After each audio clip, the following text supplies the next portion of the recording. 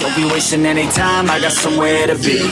Always on the grind, yeah, you know me. Hold the crown. Payback Time is a podcast that dives into the real story behind the person.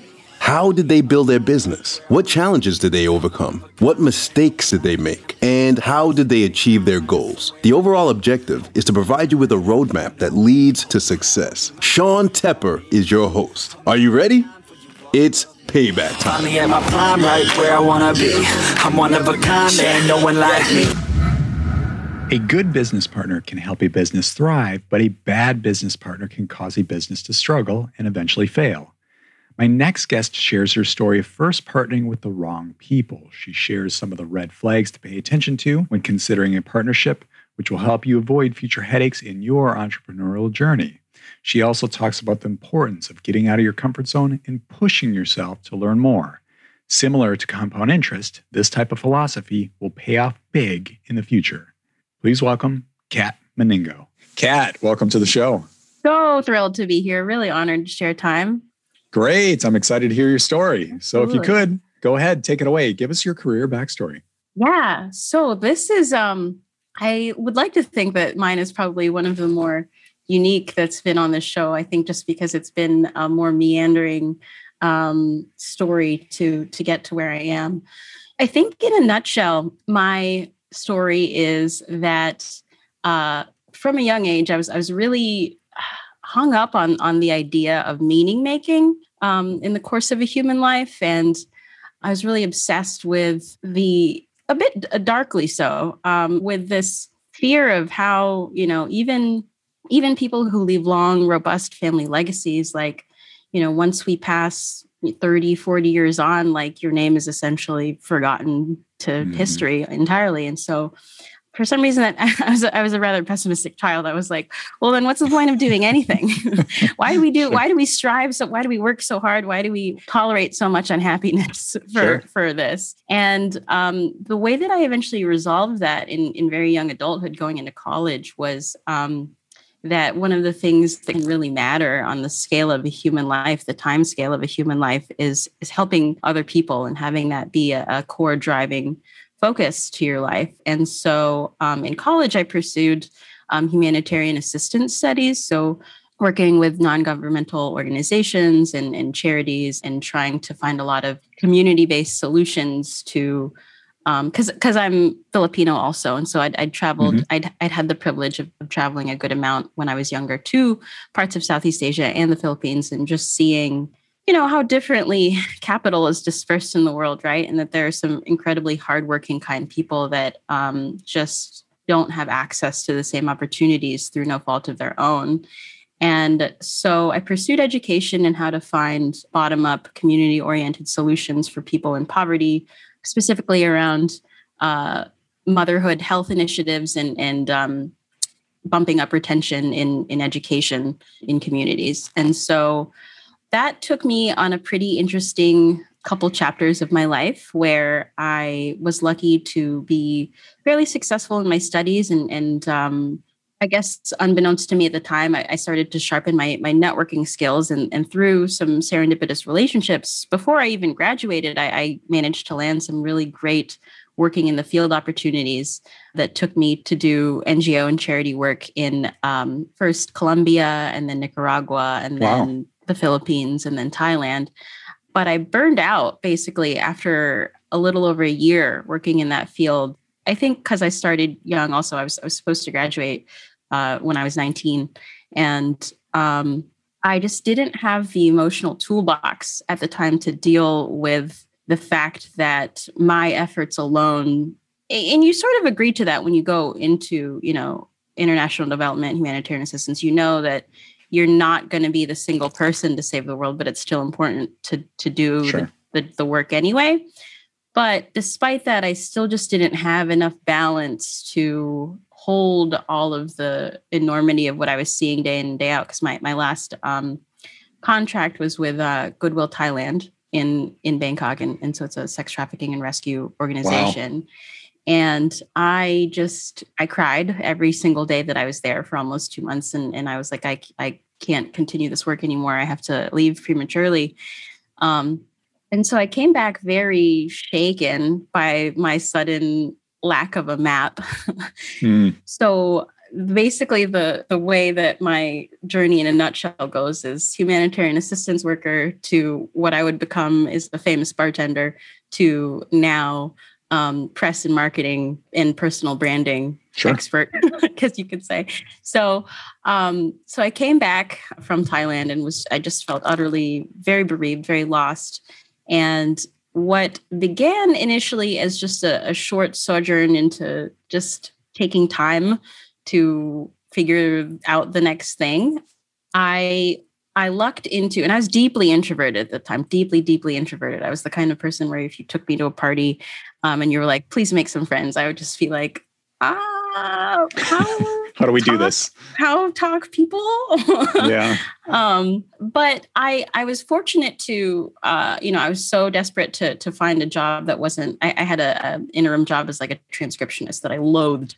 Mm. And I was like, I'll do anything to not do this. So I had the good fortune of opening up one of the very first craft beer bars in my city. And it was a very neighborhood bar situation. And I was extremely shy when I started, but I found out quickly that for one thing, it was something that I could get very naturally nerdy about. And I found out that kind of in the bartending industry, there were these unknown to me depths to it. And that if there's anything that you could get nerdy about, there are depths to meet you and people that are just as interested to be a part of that as you are, if you're truly, sincerely passionate about something. And that kind of really changed my entire trajectory and personality, because once I found out that I could talk to pretty much anybody as long as there was some kind of common ground, common interest to break some of that initial friction, I got very skilled at just engaging in strangers and creating these spaces of emotional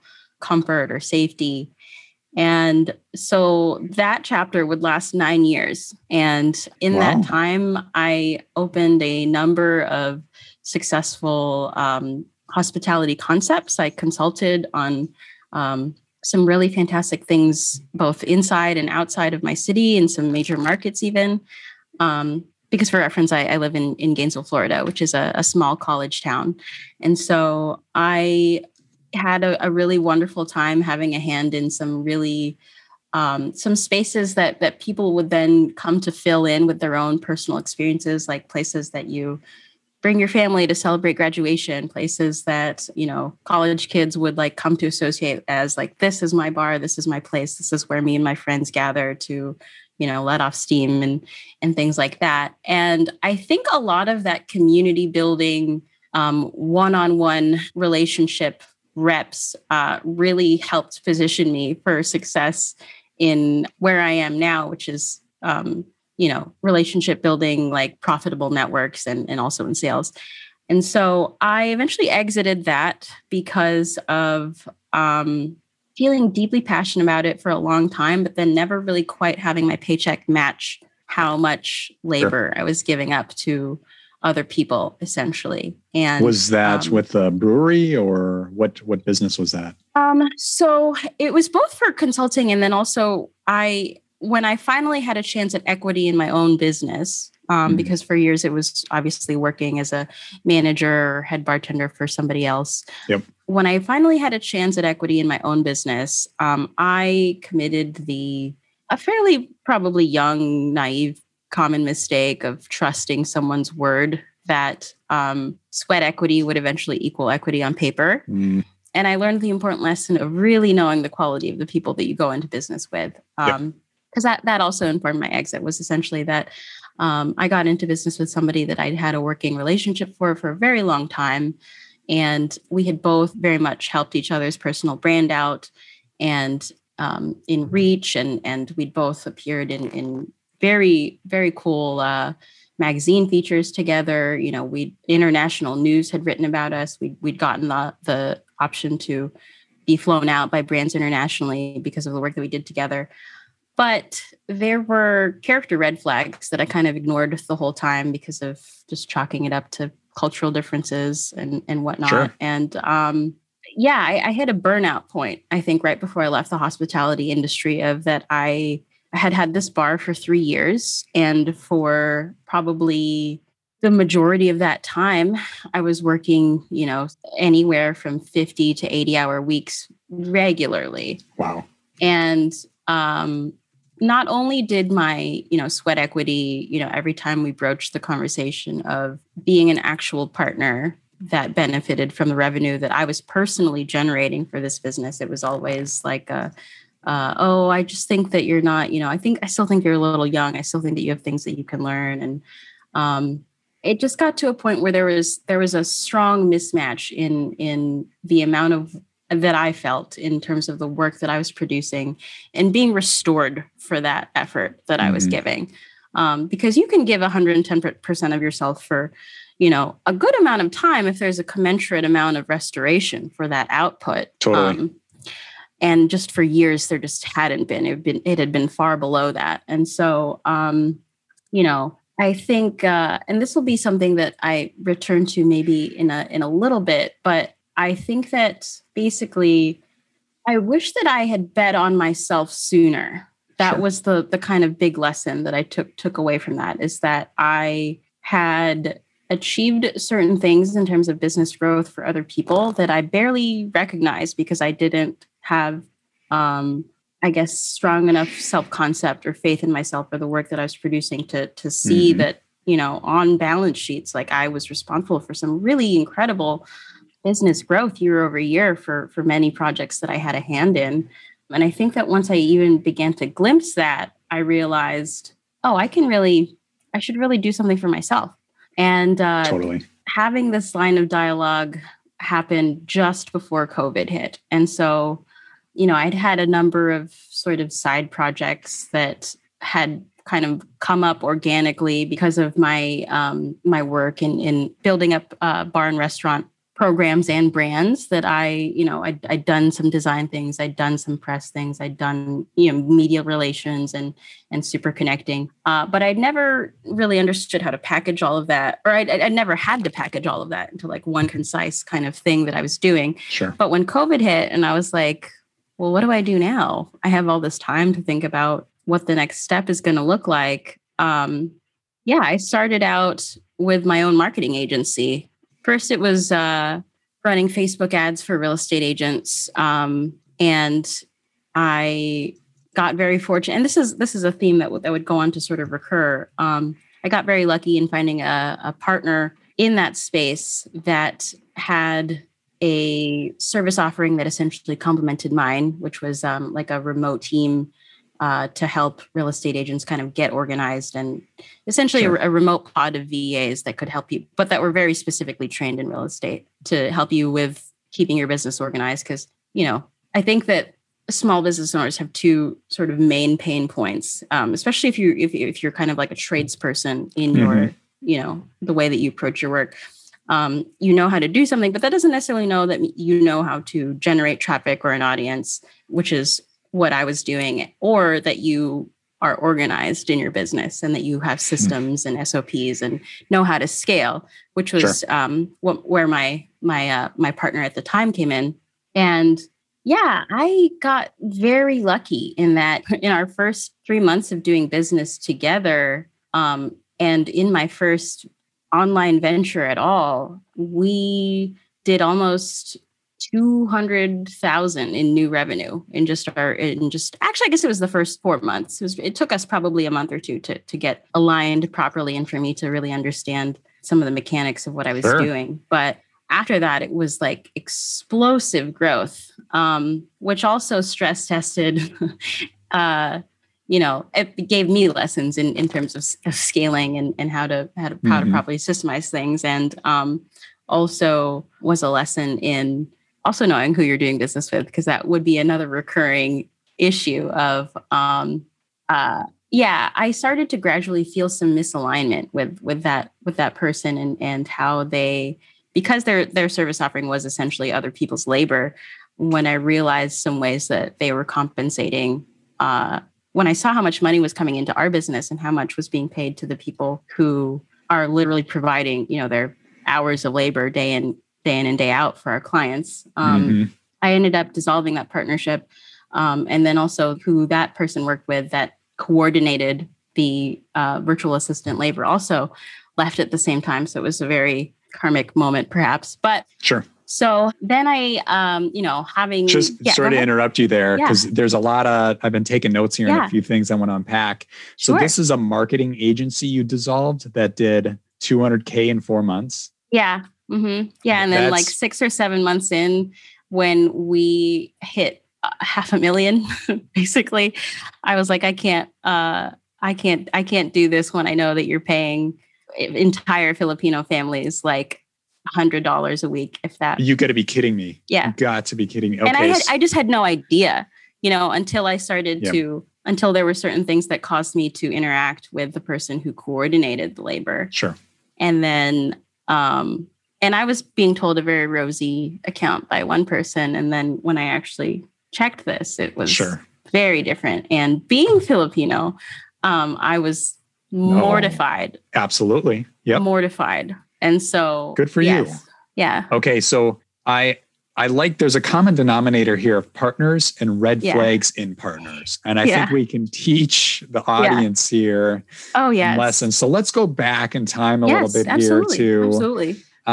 It was the business. Was this a bar? Was it a restaurant? You said there are some red flags, some character red flags with the partner. Yes. Yeah. What was the business? And then what were those character flaws? The business was a high-end cocktail bar, on a small, intimate cocktail lounge with a kind of high-end tropical escapist theme that hadn't really been seen in a rather divey college bar market. Okay. And the red flags were, and I like to think that some public tone around this is shifting, but something that I maybe should have seen immediately is that this person, as a personality trait, just loved being mean, just as, and like their humor always centered around cutting other people down or insults. And it was always couched in a joking manner. But it was so repetitive and consistent that, and other people would always, talk about the influence of sometimes, third-party opinions. I think I just went along with it because everyone was like, oh, well, that's just how so-and-so is. Like, they're just kind of a lovable asshole. But as time went on, it was like, well, what exactly is lovable about this person that routinely doesn't support their staff, disempowers their staff, disempowers the people that are literally making money for them and managing their business for them. Because that was sort of another red flag, is that we went in as partners. We had 2 investors, and then we were kind of the operating people.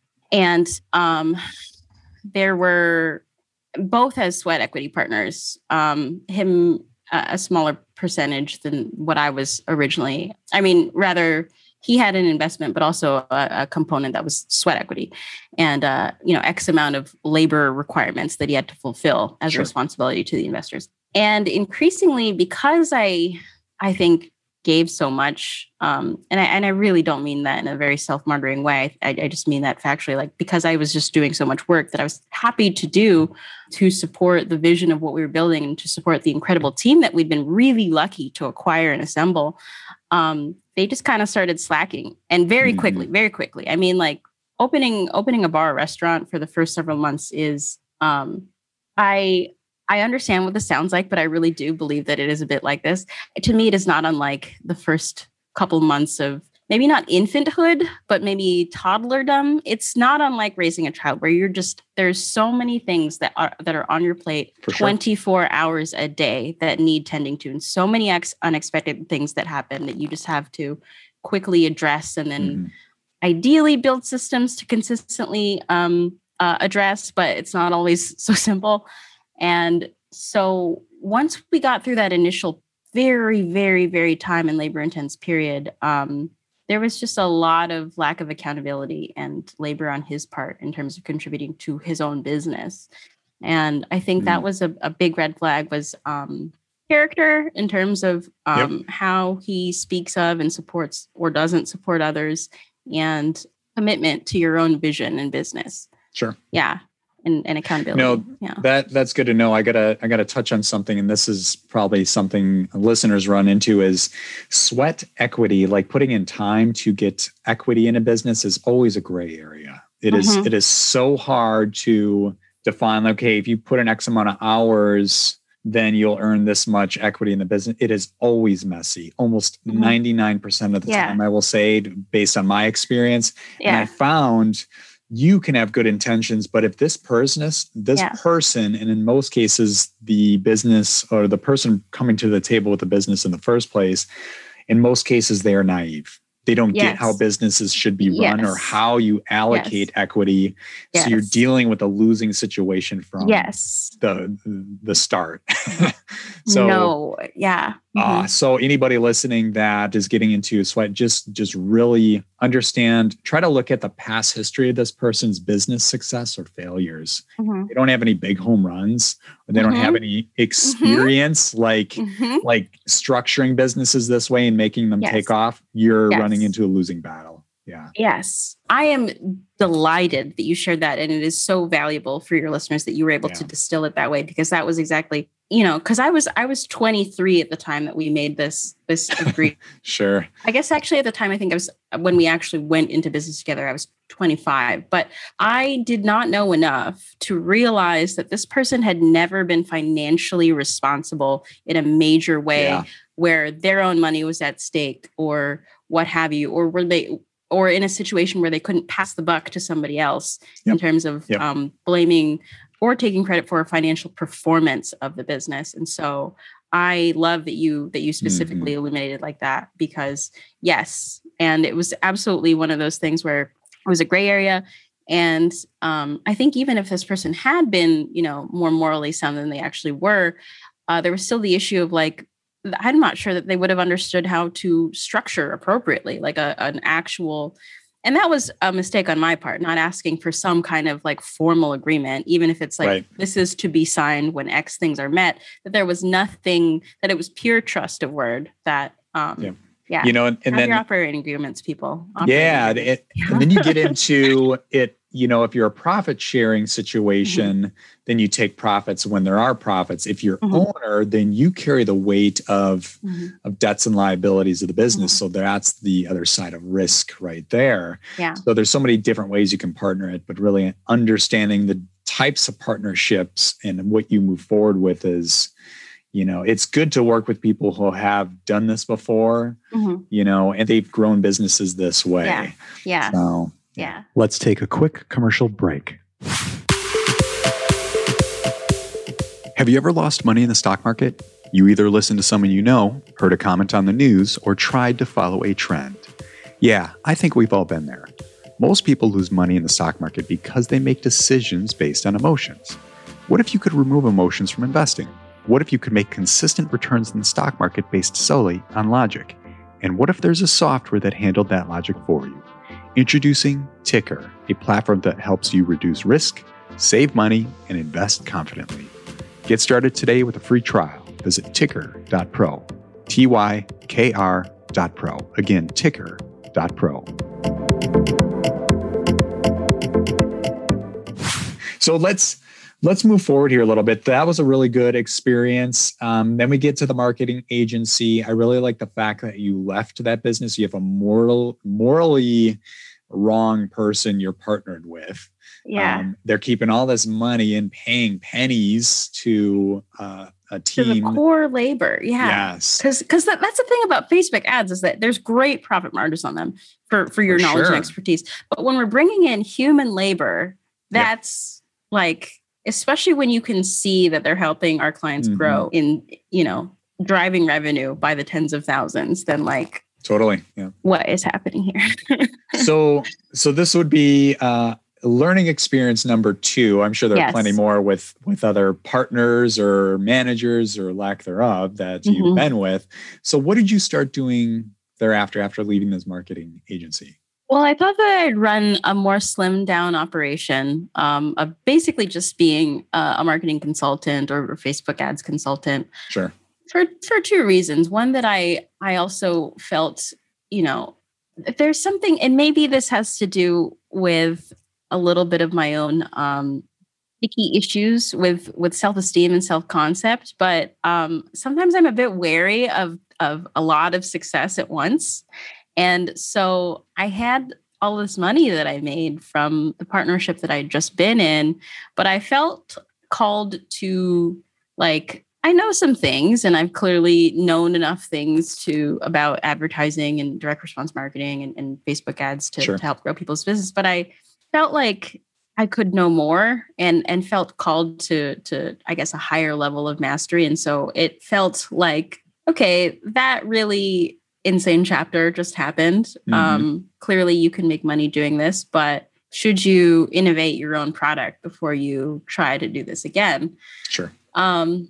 So then for 6 months or so, I spent it mostly taking on projects sort of as they came organically. And so my book of business was at the time some real estate agents and actually attorneys for the most part, just helping them with it's that same sort of formula that I described before about people that are very good at a specific trade, but that doesn't necessarily mean that you know how to grow a business. And then, or if you do achieve growth, then what you do once you are your own bottleneck, and then how you can kind of leverage out of certain situations like that. So, as I was doing that and committing more and more time to learning marketing, because I am largely situationally taught, it's been all of my education up until that point had been very, here is a problem that a specific situation has, figure it out.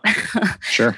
Yeah. And so thankfully, before I had even started just my very first marketing agency, I would definitely say that I had minimum viable experience in just driving traffic to events and to, restaurant and bar launches and different growing social media brands for these hospitality concepts and whatnot. But I was never formally trained very much by anybody. And so I felt maybe it was a bit of imposter syndrome that made me also pause and was like, I just made like my very first 6 figures. And how do should I have done that? But I guess that's the thing about money though, is that it's like, there's no deserve or not. It's either, did you solve a problem and did people give you money for it? So that's it. Right. Yeah. At the end of the day, that's exactly it. Yeah. Right. And so, so I took this pause, focused on learning my craft more, was also doing some internal work as to why that same lesson had repeated twice. And then, as my sights were set on what the next level of growth would be, I had an uncanny number of clients that I'd helped up to a certain point, and then also a couple referrals that basically told me, they were like, well, I think that our marketing systems are pretty much dialed in, but, I know that you can help with some, you've helped with some reputation management stuff in terms of like helping us get reviews, but can you help us get like in the news? And that was something that I had dabbled in with some contacts, but hadn't really ever had as a formalized wing of business. And I had reached out to somebody that I had really helped me through some personal dark times, especially with the last agency of how horrified I was morally at what was happening, because I knew that he'd had a background in PR initially. And yeah, essentially to make a long story short, that person helped me consulting wise with some wins that I was able to get for my clients at the time. And then as I was integrating my lessons from the last year, I kind of asked this question of like, I know that you have this successful business serving, remodelers and contractors, but you have this successful podcast brand. You're this young entrepreneur that really loves talking to other entrepreneurs. Like, why don't you just return to focusing on PR? Because it sounds like all of your answers are coming from a place of not betting on yourself. And there's definitely something to be said about solid money that that you can make. But I think that there's also very much something to be said about betting on yourself and an important, not to get too woo, but energetic shift that happens when you say, no, I know that I internally have what it takes to achieve what I want to see in the world. And so,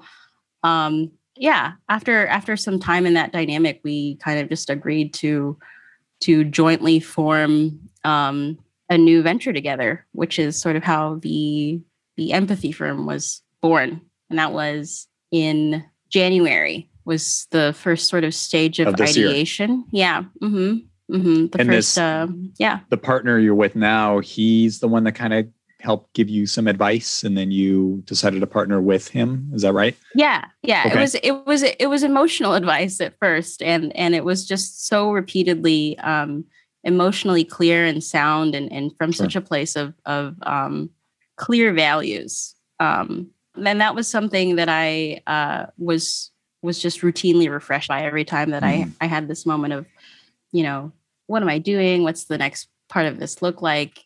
There was just such this unwavering warmth and support and kind of like a subtle inviting of me stepping into my best self that was always there, even before there was any kind of, before that was profitable for him to support that existed. So, first it started as just like this sounds like something that we could do to make money together. And then I had to check in with myself and ask, like, is this something that I'd be willing to try again?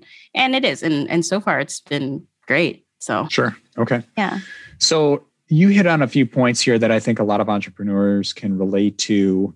Is I think a lot of people are more introverted than they would admit. A lot of people like their alone time. And I think our society of hiding behind phones and computer screens all day doesn't help that, right? We're not out there shaking hands and meeting people. Yeah. So society as a whole, in my opinion, is leaning towards more introverted. I would consider myself like probably a good 50-50. I love being out there with people, but I also love my alone time. But absolutely. How did you, in circumstances like starting these ventures, and how did you overcome the psychology and the wall of going from an introvert to an extrovert?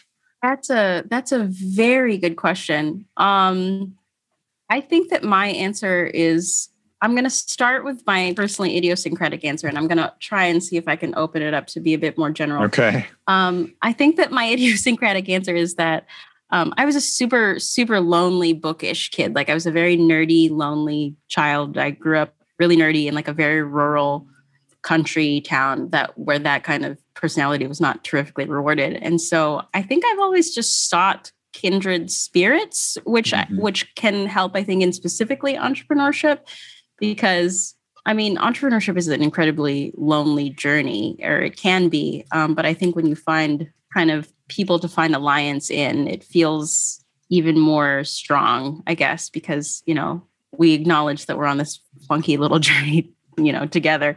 So how I got over it in general, I think I try to be guided, and I'm very imperfectly so, but I try to be guided by this mantra that in the cave you fear is the treasure you seek.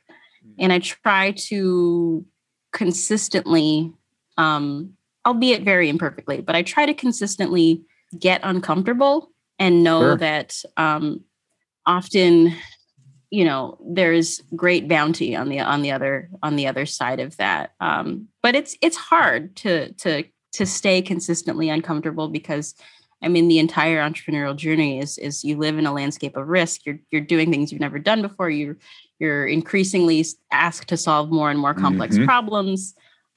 There's so many different curveballs that can come. And so I think managing and making sure that your nervous system is okay throughout all of it, so you don't burn out or you don't just outright quit, I think that's very important. So that's my caveat to the getting consistently uncomfortable thing, is just make sure that you're okay also at the end of the day. I love that. I could talk about this subject for hours. Me too. People are afraid to get uncomfortable, but that's where you learn. That's where you grow. And there's no other way. There's no getting around that. Exactly. There isn't, especially in business as an entrepreneur. I grew up an athlete, and from a young age, you were trained to get extremely uncomfortable, to push your body to limits you didn't think you could go.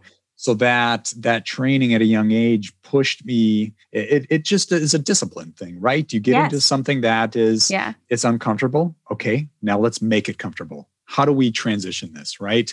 And sometimes uncomfort can last for years, and people fear that. People, I see, right? You could probably agree with this. Most people don't push themselves very hard. They feel like an ounce of pain, and they just back off the throttle.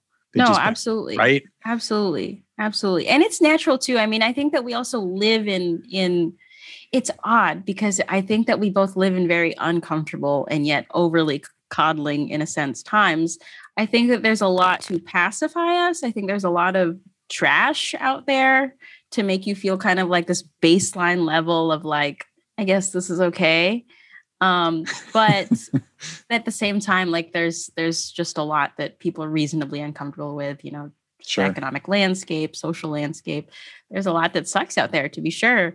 But I think that at least for me, one of the mindset shifts was like, if I'm going to be uncomfortable anyway, if things are going to suck anyway, how do I transmute this into a way where at least the things that I agree to engage in that suck are eventually going to pay off for me specifically and how I want to show up in the world. That was, I think, the biggest thing was just like, we have this one life, we have this finite amount of time and energy. You're going to feel pain and mourning and discomfort anyway. That's non-negotiable. Even in your comfort zone, you will still feel that. You will still be disappointed. You will still be surprised. Yeah. Things that you don't want to happen will happen. And so how do you reorient yourself to just accept that you're doing that in a way that will produce a version of yourself that you're proud of in the world? Right. I look at it as it is an opportunity to learn. And then there's a great feeling when you can break through. Yes. Like whatever it is you are going through and you break through, like just hang on. Yes. And you can make it through. You can survive this. And we've all been there, whether it's a relationship or a job you're at. It's like, this is not going to sustain forever. And you control that. Learn what the pain is right now, but create a plan, create a strategy, right? Yeah. Definitely that. Absolutely that. And I had a point that I was gonna piggyback off of that, but then sorry, I probably that's stole okay. It right.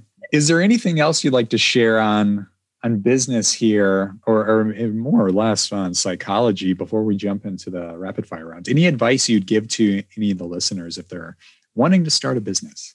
I think actually this was my piggybacking point, which is just that develop an attitude of fortitude and commitment, because if you just stay the course, I swear to you, it will happen. It may not happen as fast as, you may see certain other people appear to be overnight successes. You may see other people who, quote unquote, make it faster than you do.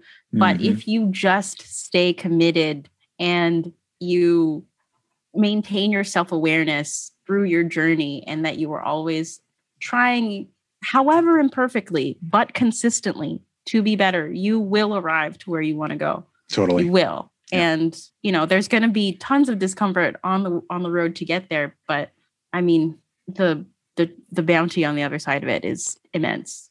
So, right. Well, good advice. Thanks. Well, let's get to the part of the episode here where we get to find out who Kat really is. Oh boy. Yeah. I think we did for a lot of this, but we did. We went a level past business and got to the personal psychology, which was I think great. That's very me though. That's unavoidably, there's this saying, you are what you can't stop doing. I cannot. And that's just something that I've just had to negotiate in my journey in business and in life, is that I can't help but suffuse things with deeply personal touches. And even in just talking about business stuff. So, but that's fine though. And then, that's just me. Yeah. That's just me in the world. And so. Let's go a step further here. We're going to ask some fun questions here. If you could try to answer each question in 15 seconds or less. These are rapid fire. So here we go. Oh boy. What is your favorite podcast? This is, I always feel like such an imposter whenever this gets asked, because I scarcely listen to them. But truthfully, I would say rapid fire, Brené Brown. I am actually also a huge fan of my co-founders podcast, which is Future Millionaires. And I listen to a lot of Tom Bilyeu and David Meltzer.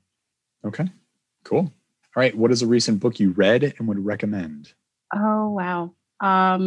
This one's such an entrepreneur answer. The Slight Edge has been one of those things where it's like everybody tells you to read it, and then I finally did read it, and the whole principle about compounding interest as the eighth wonder of the world, really, I mean, that's been game changing for like integrating that, really. Yeah, talking my language. There we go. Yeah. All right, what is your favorite movie? Oh, golly. Immediate knee-jerk reaction. There's so many, but knee-jerk reaction is Master and Commander.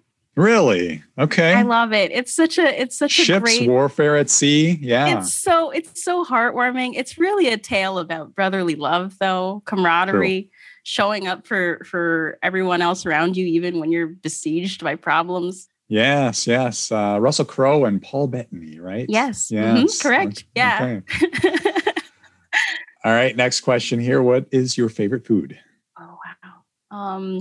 That's tough.